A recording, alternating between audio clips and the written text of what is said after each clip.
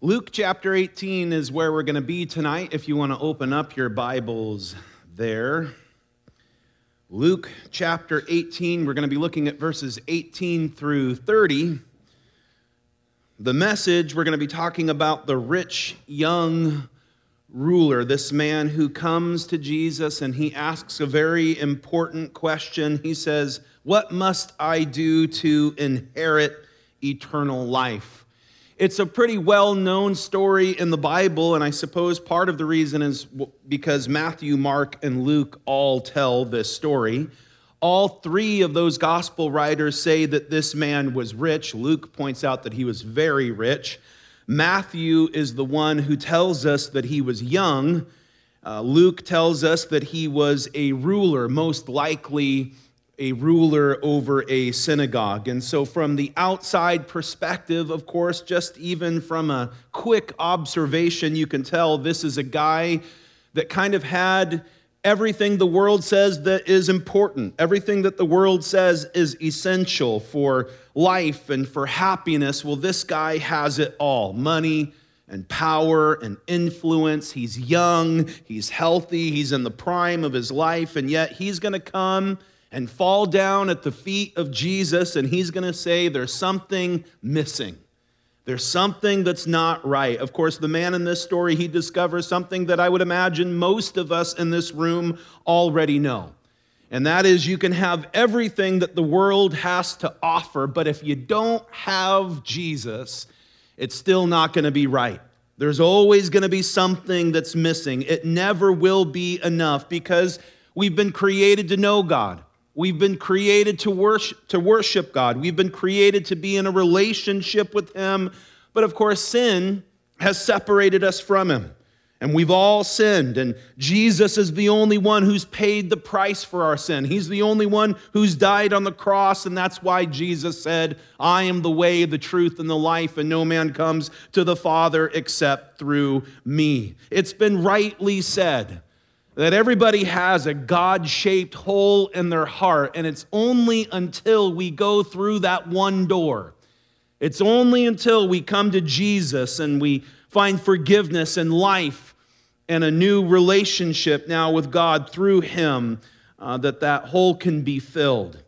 Now, the world acts like there's so many different roads that you can go down. There's so many different paths that you can take that lead to happiness and to fulfillment. And of course, they want to argue and they want to debate what that road is. Of course, there's some in the world who say, well, it should be wild partying. Wild partying, that's what's going to lead to life and happiness. It seems to be a favorite road among a lot of young people. A lot of young people are pretty convinced, well, that's where life is really at. That's where I'm going to be fulfilled. I know that was the road that I went down before I knew Christ.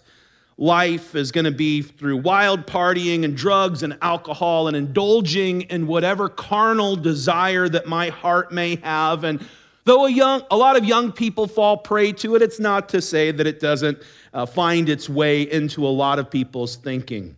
This is what life really is. Of course, you go down that road long enough and usually ends pretty destructively, and someone realizes, I don't think this is giving me what I thought that it would. And of course, there's others in our world who say, oh no, you're going about it all wrong. You need to pursue knowledge. You need to pursue education. You need to expand your mind. That's where life is. And still others would say, no, it's money. It's power, it's possessions, it's all of the things that money can buy and money can bring into your life. There's some who get real close.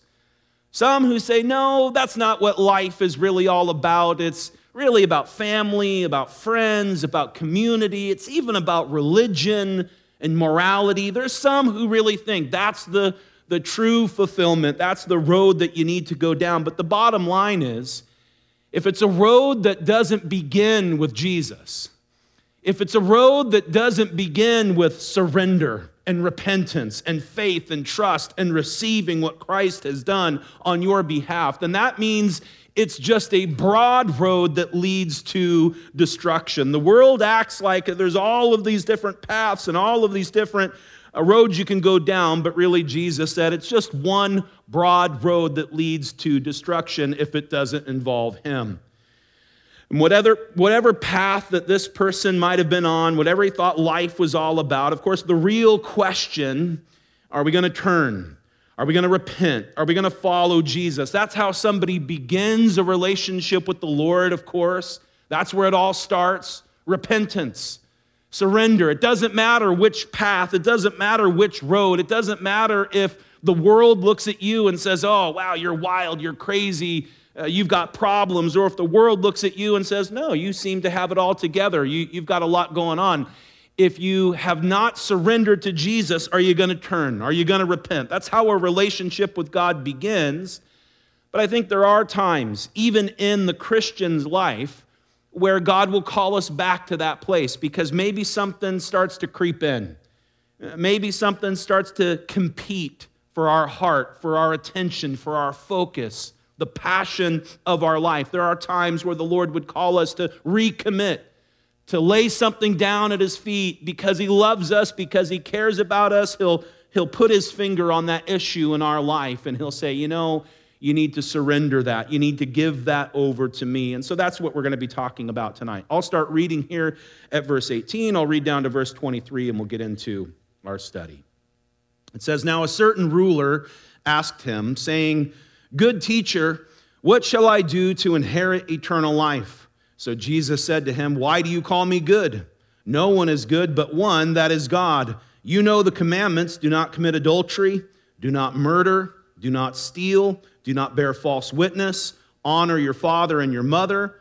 And he said, all these things I have kept from my youth. So when Jesus heard these things, he said to him, you still lack one thing. Sell all that you have and distribute to the poor, and you will have treasure in heaven, and come and follow me. But when he heard this, he became very sorrowful, for he was very rich.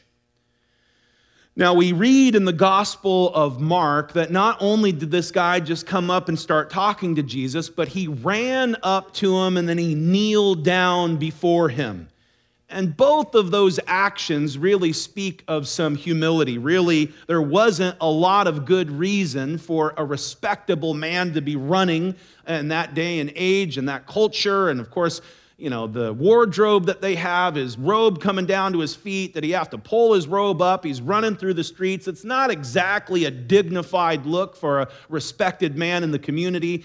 And then he comes kneeling down in front of Jesus. And of course, it's this posture of humility. It's this posture of brokenness and surrender. Now, again, we know that this was a ruler of a synagogue, most likely, which means he would have been under some pressure from the religious leaders. We know at this point that the religious leaders were already pressuring people to not have any association with Jesus.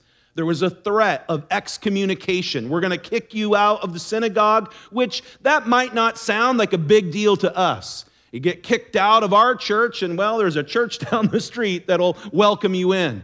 But to be kicked out of the synagogue in Jesus' day, it was a big deal. It meant that you were really going to be ostracized from your whole community. And so that was the threat that the religious leaders were giving. It was a threat that this man had to be aware of. And yet he comes running to Jesus. He's not even trying to hide it. He's not trying to pull a Nicodemus and meet him at night and say, hey, we know that you must come from God. He's running out in front of everybody, kneeling down before Jesus, kind of hard to hide, not really trying to hide, just openly humble and broken. And he's coming to Jesus believing that he has some answers, even though there could be a risk, even though he could be under some pressure. But there's something that's eating away at him, and he believes that Jesus is the one who has the answer. He comes and he asks this very important question: what must I do to inherit eternal life? Now, the religious leaders, of course, they certainly acted like they had all of the answers. They had everything that you needed to know, but this man is becoming more and more convinced that they don't, and perhaps Jesus is the real authority on the subject. Perhaps Jesus is the real authority when it comes to heaven, when it comes to eternity. He says, what must I do to inherit eternal life? The Bible says that it's appointed unto man once to die and then the judgment. And this man seems to be convincingly aware of the fact that one day he's going to stand in front of God. And on that day, it's not going to matter what the religious leaders said. They're not going to be standing there with him. It's just going to be him. And so this realization hits him. I better be sure. I better really know that I have eternal life, that I have a right relationship with God. I think it's a good realization for all of us to come to, especially from time to time if you ever find yourself playing a game, because I think that we can do that spiritually.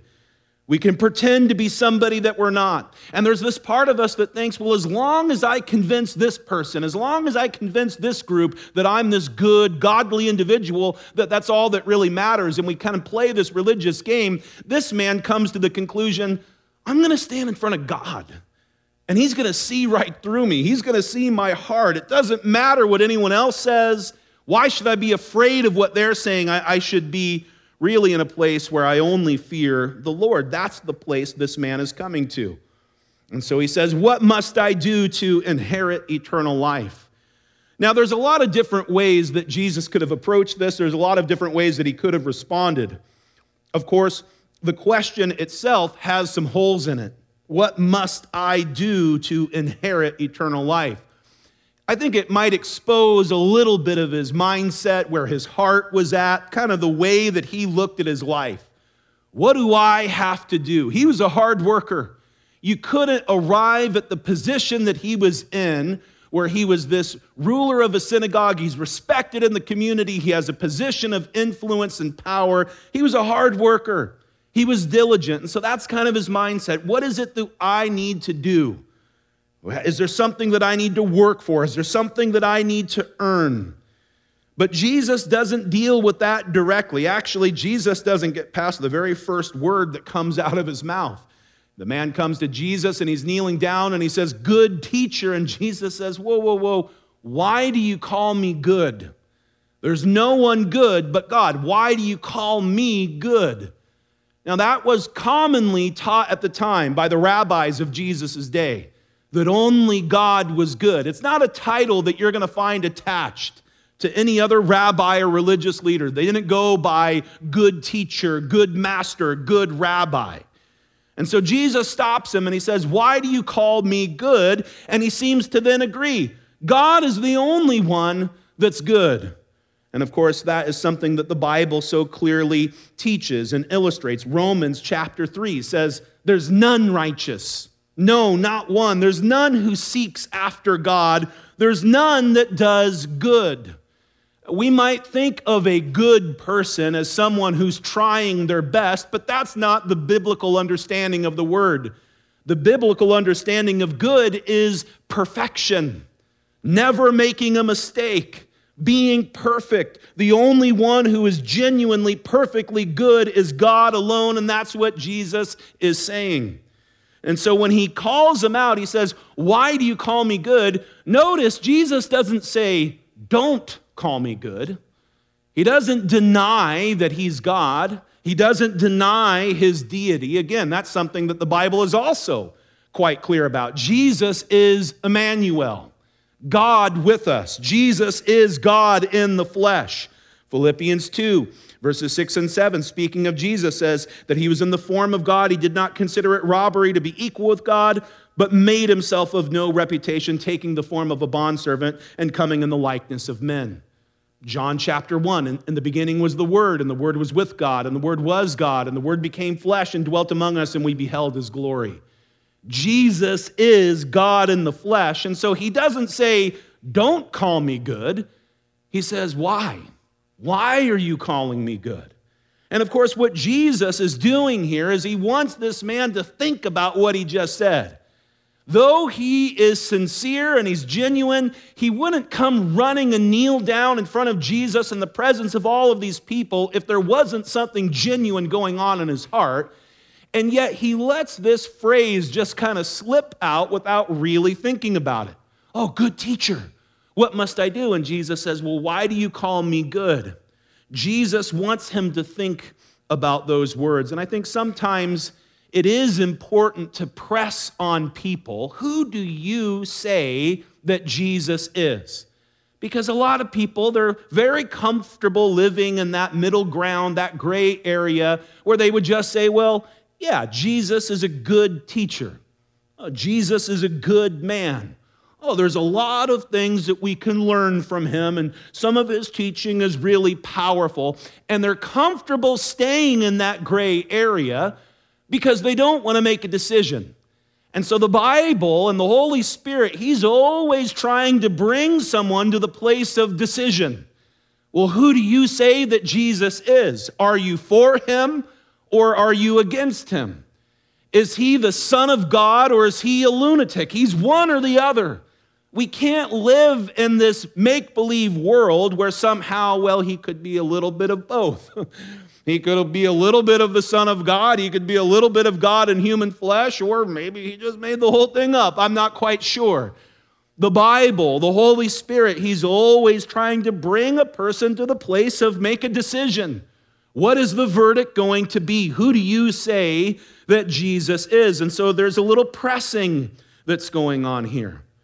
He asks, he says, good teacher, what must I do to inherit eternal life? Now, in the Gospel of Matthew, he adds, when he says, what must I do to inherit eternal life? He says, what good thing must I do to inherit eternal life?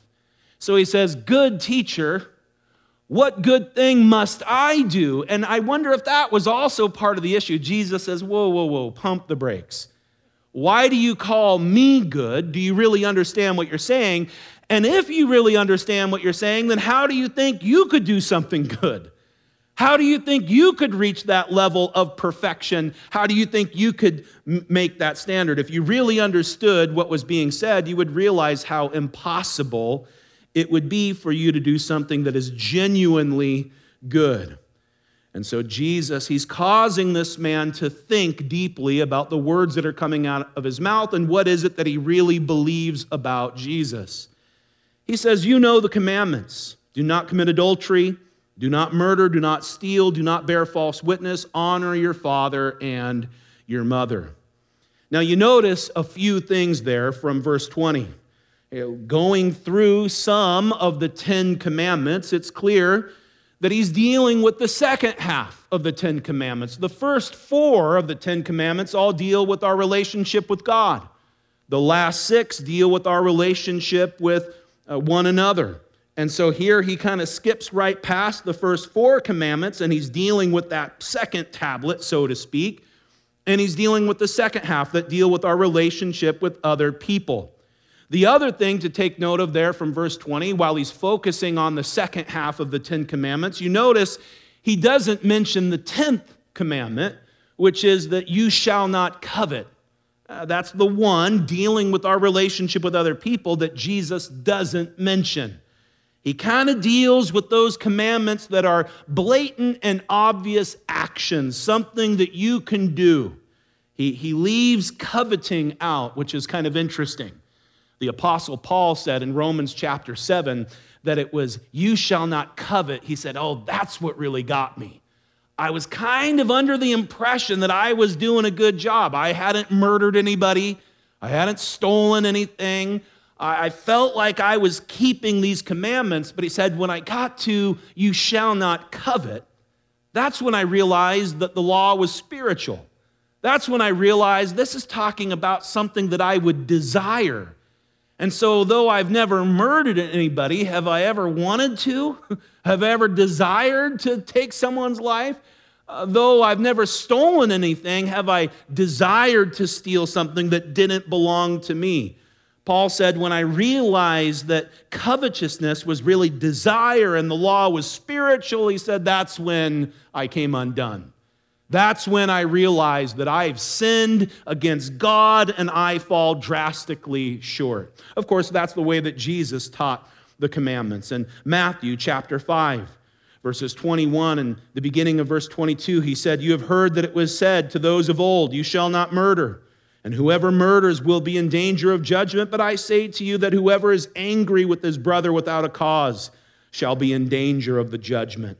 Then in verses 27 and 28 of Matthew chapter 5, he said, you heard that it was said to those of old, you shall not commit adultery. But I say to you that whoever looks at a woman to lust for her already has committed adultery with her in his heart. And so that's the way that Jesus taught these commandments.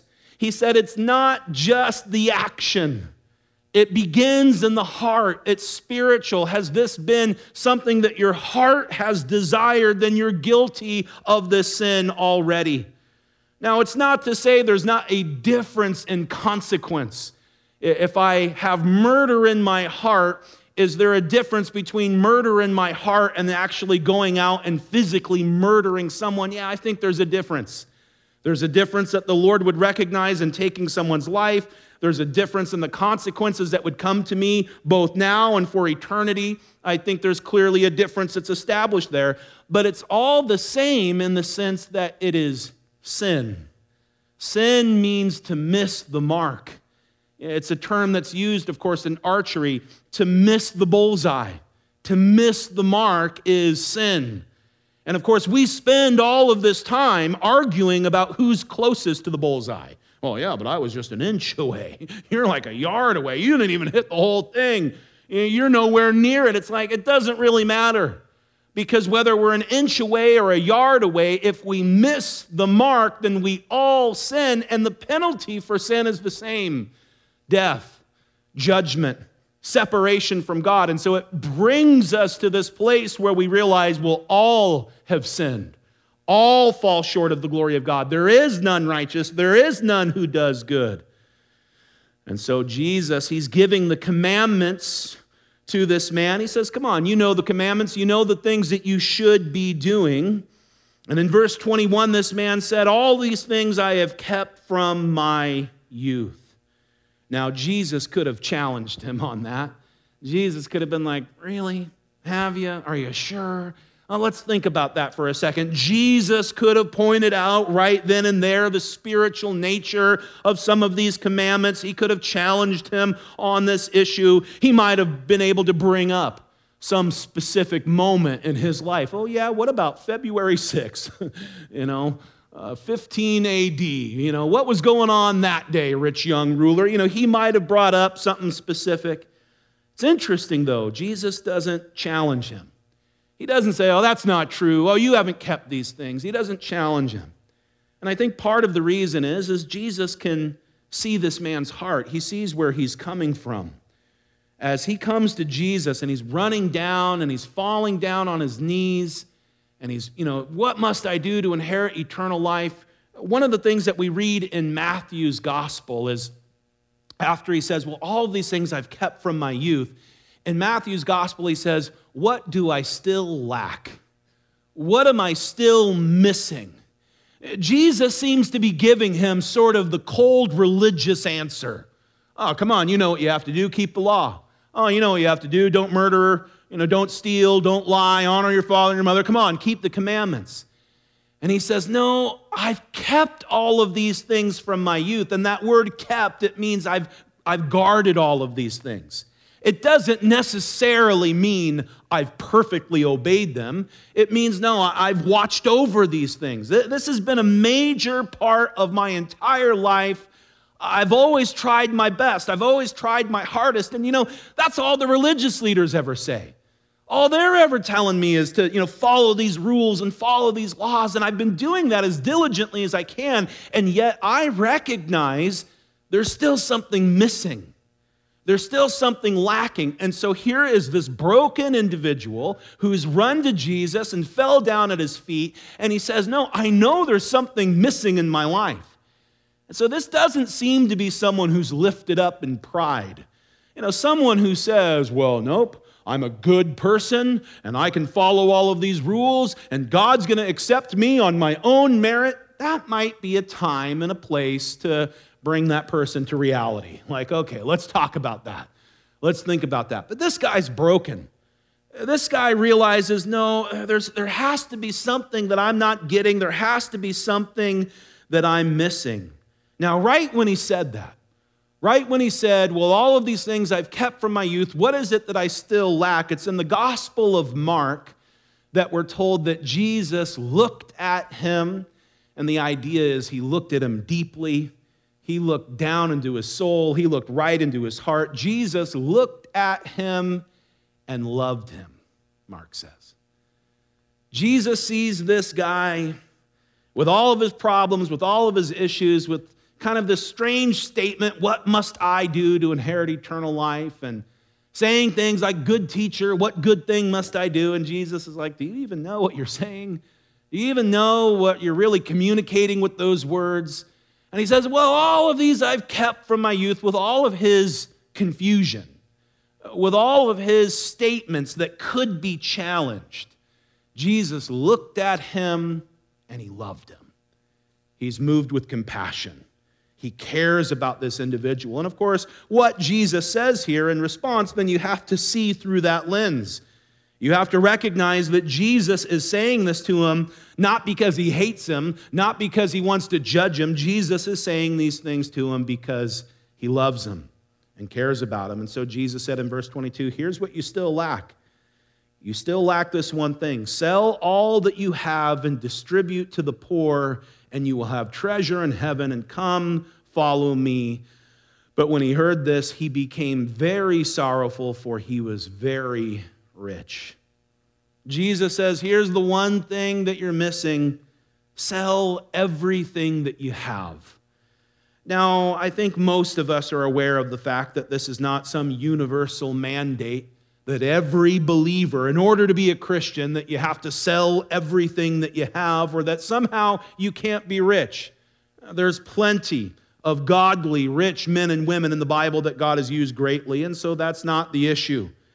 Jesus says it to this man that he loves, that he cares about. He says, this is what you lack.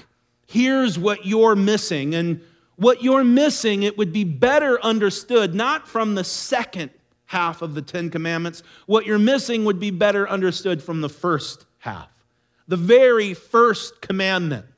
You shall have no other gods before me. That's commandment number 1, and that's the issue for this man.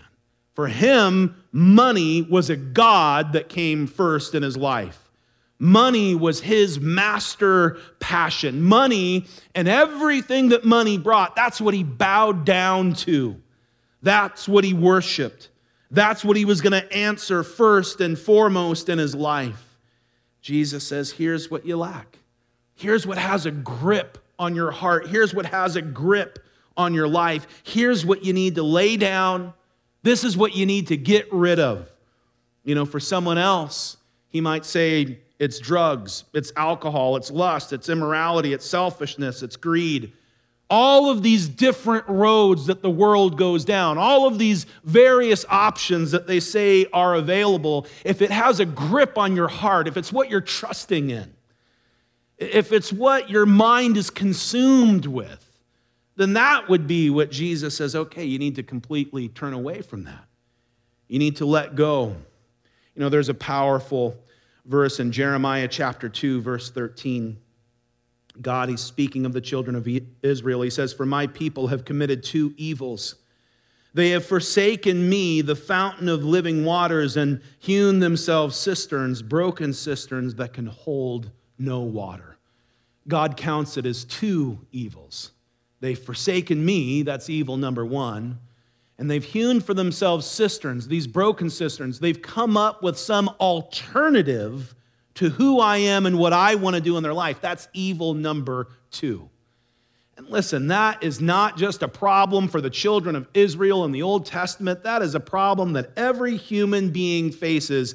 God and God alone, he is the fountain of living waters. That's what Jesus said. If you're thirsty, then come to me and drink. And out of your innermost being is going to flow rivers of living water. God alone is the fountain of living waters. What does that mean? All of the peace, all of the safety, all of the joy, all of the fulfillment, everything that we could find in life, God says it's found in me. You have to come to me. I have to be the source of your life, and I'm ready to provide everything that you need. But the fallen human condition is maybe there's some other source. Maybe there's some other path. And of course, there's all of these different wells that the world drinks from, and they all entice you in. And one might not be all that tempting to you. Oh, that doesn't make a whole lot of sense, but there's always some option that the enemy brings that does tug on our heart, on our logic, on our way of thinking, that we start to think, well, maybe there's some other option.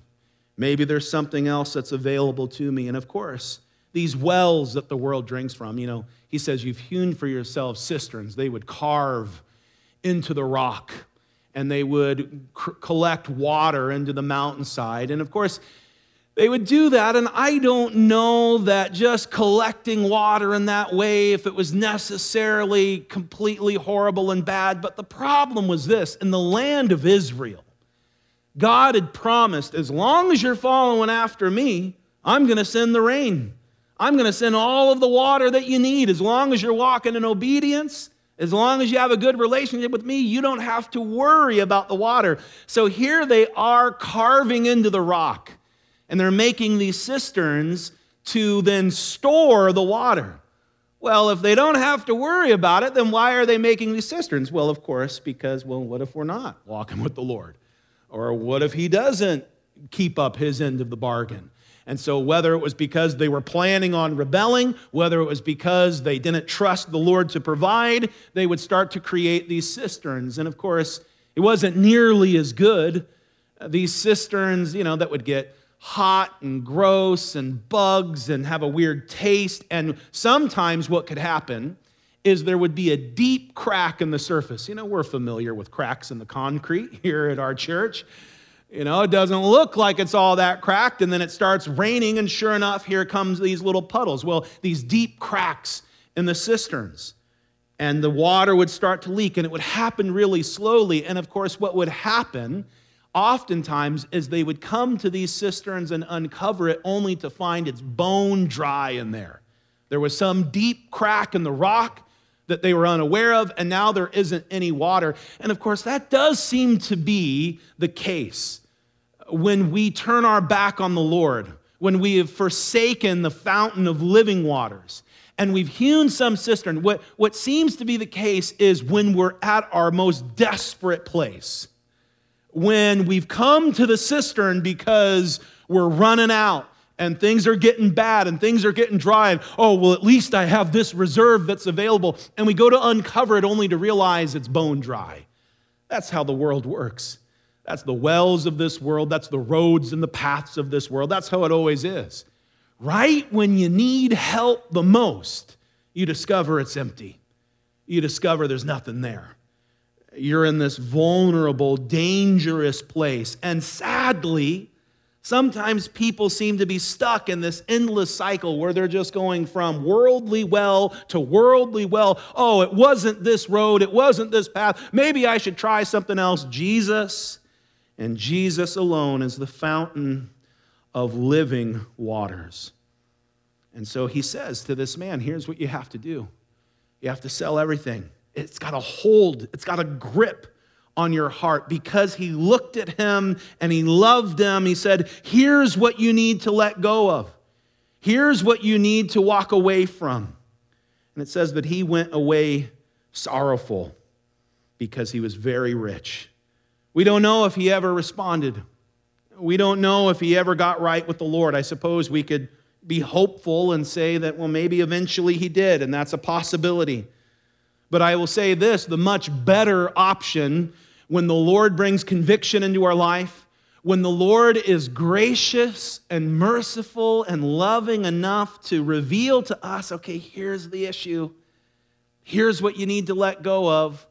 Maybe it is money and being consumed with that kind of thinking, or maybe it's power or greed, or maybe it's this relationship. Whatever it is, God says, here's what you need to let go of. If God is loving enough and gracious enough to do that, the much better response is to say, yes, Lord, you're right. The much better response is to respond right then and there. Of course, the Bible always puts the emphasis on today. Today, if you hear his voice, don't harden your heart. Today, if you hear, don't just assume, that there's countless opportunities, that there's plenty of time. That's not promised to anybody. And if God in His mercy is making these things known, then we should respond to Him. And sometimes we act like it's such a punishment, like it's all negative. Oh, don't make me think about that. Don't stir up conviction. Don't make me start thinking about how I could be doing better or this issue that has some stronghold in my life. And remember, Jesus, He looked at this man and He loved him. He wasn't angry. He wasn't, oh, this is really going to put you in a bad mood for the next week. No, He looked at him and He loved him and He said, well, here's what you should do. If the Lord looked into our lives, if the Lord looked into your heart, and He says, well, here's what needs to be done.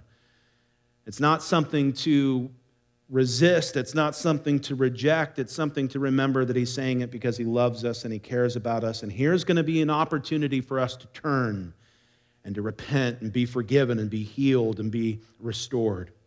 We're going to finish with these last few verses here. Verse 24, it says, and when Jesus saw that he became very sorrowful, He said, how hard it is for those who have riches to enter the kingdom of God. For it is easier for a camel to go through the eye of a needle than for a rich man to enter the kingdom of God. And those who heard it said, who then can be saved? But He said, the things which are impossible with men are possible with God. Then Peter said, see, we have left all and followed you. So He said to them, assuredly I say to you, there is no one who has left house or parents or brothers or wife or children for the sake of the kingdom of God who shall not receive many times more in this present time and in the age to come eternal life. So Jesus, He sees that this man goes away sorrowful. He says how hard it is for those to have riches to enter the kingdom of God. It's easier for a camel to go through the eye of a needle than for a rich man to enter the kingdom of God. There have been attempts over the years to kind of make that say something that it doesn't really say. There are some who've pointed out, well, that word camel could actually be talking about this thick rope that was used to hold these anchors, and so it's hard for a thick rope to go through the eye of a sewing needle. That's difficult. There have been some who said, well, the ancient gates of these cities, they would have this much smaller gate called the eye of the needle. And at nighttime, for security reasons, they would close up the gates of the city. But the eye of the needle, this smaller gate, would be open. And the only way for someone to come through it, they'd have to unpack their camel, and the camel would have to get down on its knees, and it kind of squeezes its way through. And so that's what Jesus is talking about here. Now, all of that preaches pretty well, because you can talk about laying everything down and kneeling down and being humble and all those kinds of things. The problem is historically, that's never really the way the church understood this scripture to really be talking about. You don't see that at all in the early church. Those are interpretations that came much later, where it's taking something that it seems to be impossible, and they're saying, well, no, that's not exactly what Jesus is saying. It's just that it's really hard. It's really difficult. It requires humility. When really what Jesus is saying, it seems to be suggesting, no, it's impossible for a camel to go through the eye of a needle, of a sewing needle. It's impossible for that to happen. Actually, there's some Jewish writing and tradition that used a similar phrase talking about an elephant going through the eye of a sewing needle, and they just used it as a phrase to talk about anything that was just impossible. Jesus says it's easier for a camel to go through the eye of a sewing needle than for a rich man to enter the kingdom of heaven. And of course, everybody starts flipping out, and they're like, well, wait a minute. Who then can be saved? Because in their thinking, if you were rich, if you were being blessed with prosperity, the only real reason for that was because God was blessing you. It must be because you're this spiritual, godly person. That was the understanding of their day. That was what was being taught by the rabbis at the time. And so when Jesus says, oh, it's like almost impossible for this rich man to enter the kingdom of heaven, they say, well, who then can be saved? Because in their eyes, this was the most holy, this was the most spiritual people that there were. Now, a little bit of clarity is provided as we look in the other Gospels, and we realize that Jesus, what he's talking about here, is not just a rich man, but those who would trust in riches. Those who would trust in riches and believe in them in the way that you should only believe in God. And so that's specifically what he's dealing with here. And of course, Jesus then clarifies, well, what's impossible with man is possible with God. And see, I like that interpretation better anyways. Because even though they're trying to give a little bit of breathing room to say, well, it's not to say that it's impossible, it's just really hard or difficult. I don't know about you, every once in a while I find myself in an impossible situation. Certainly, the night that I got saved, the person that I was before Christ, I thought it was impossible. It's impossible that I could be forgiven of all of my sin. It's impossible that I could ever change. It's impossible that I could go in a different direction. That was certainly true of my life when I first came to the Lord, but there are still times in my life where I think, oh, how could this ever be? God, what are you doing in this situation? I like that there are things that are just impossible by any human explanation. And Jesus just says, well, what's impossible with men is possible with God. Something could have a grip on your life, on your heart, in your mind. It could have its just so embedded into you that it just seems like, I don't know that it could ever really be separated from me. I'm so intertwined with this thing. It's impossible that it could be removed. And Jesus is like, yeah, it is. Oh, it's in there good. Oh, it's impossible. But here's the good news. What's impossible with men is possible with God. If it's something that he's pinpointing, if it's something that he's saying, this just needs to go. This has crept back in. This has taken away your focus. This is something that you either are consumed with or there's a real danger that it could lead to this place. And you might think, well, I don't know, can I really break free?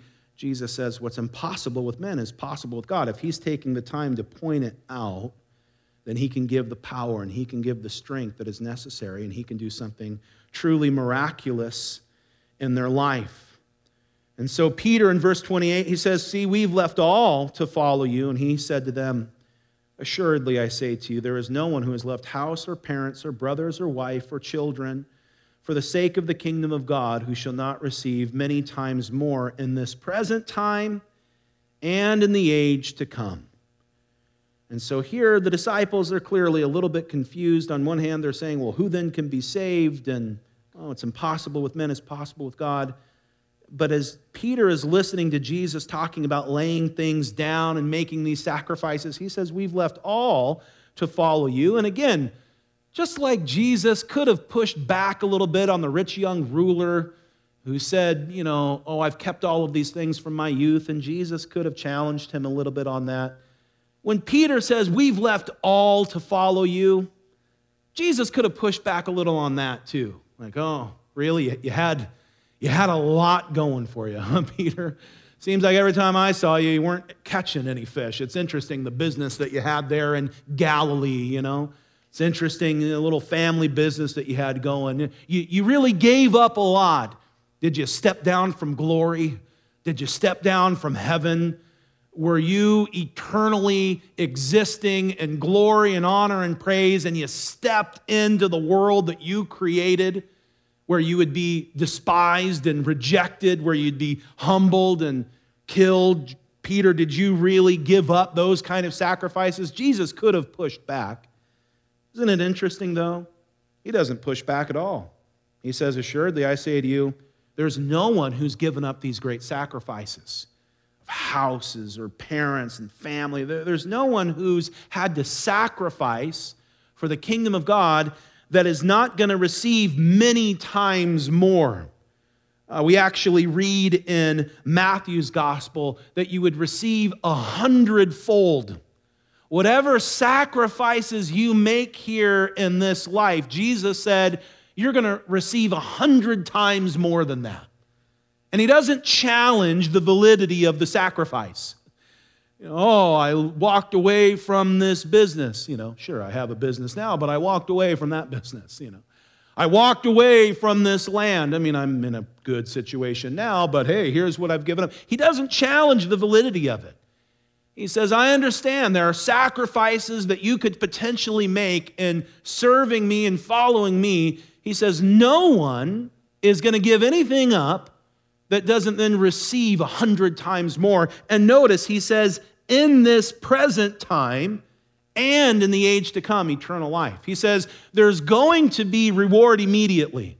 It might not be the kind of reward that the world values, but there's going to be some immediate benefit to following after Jesus, and forgiveness of sins, and a right relationship with God, and peace and joy in your heart, knowing you're in the center of His will. Oh, there's things that could be falling apart all around you, and the world could be saying, oh, look at all this turmoil, look at all this destruction. But if you're right with God, you're like, no, I'm good.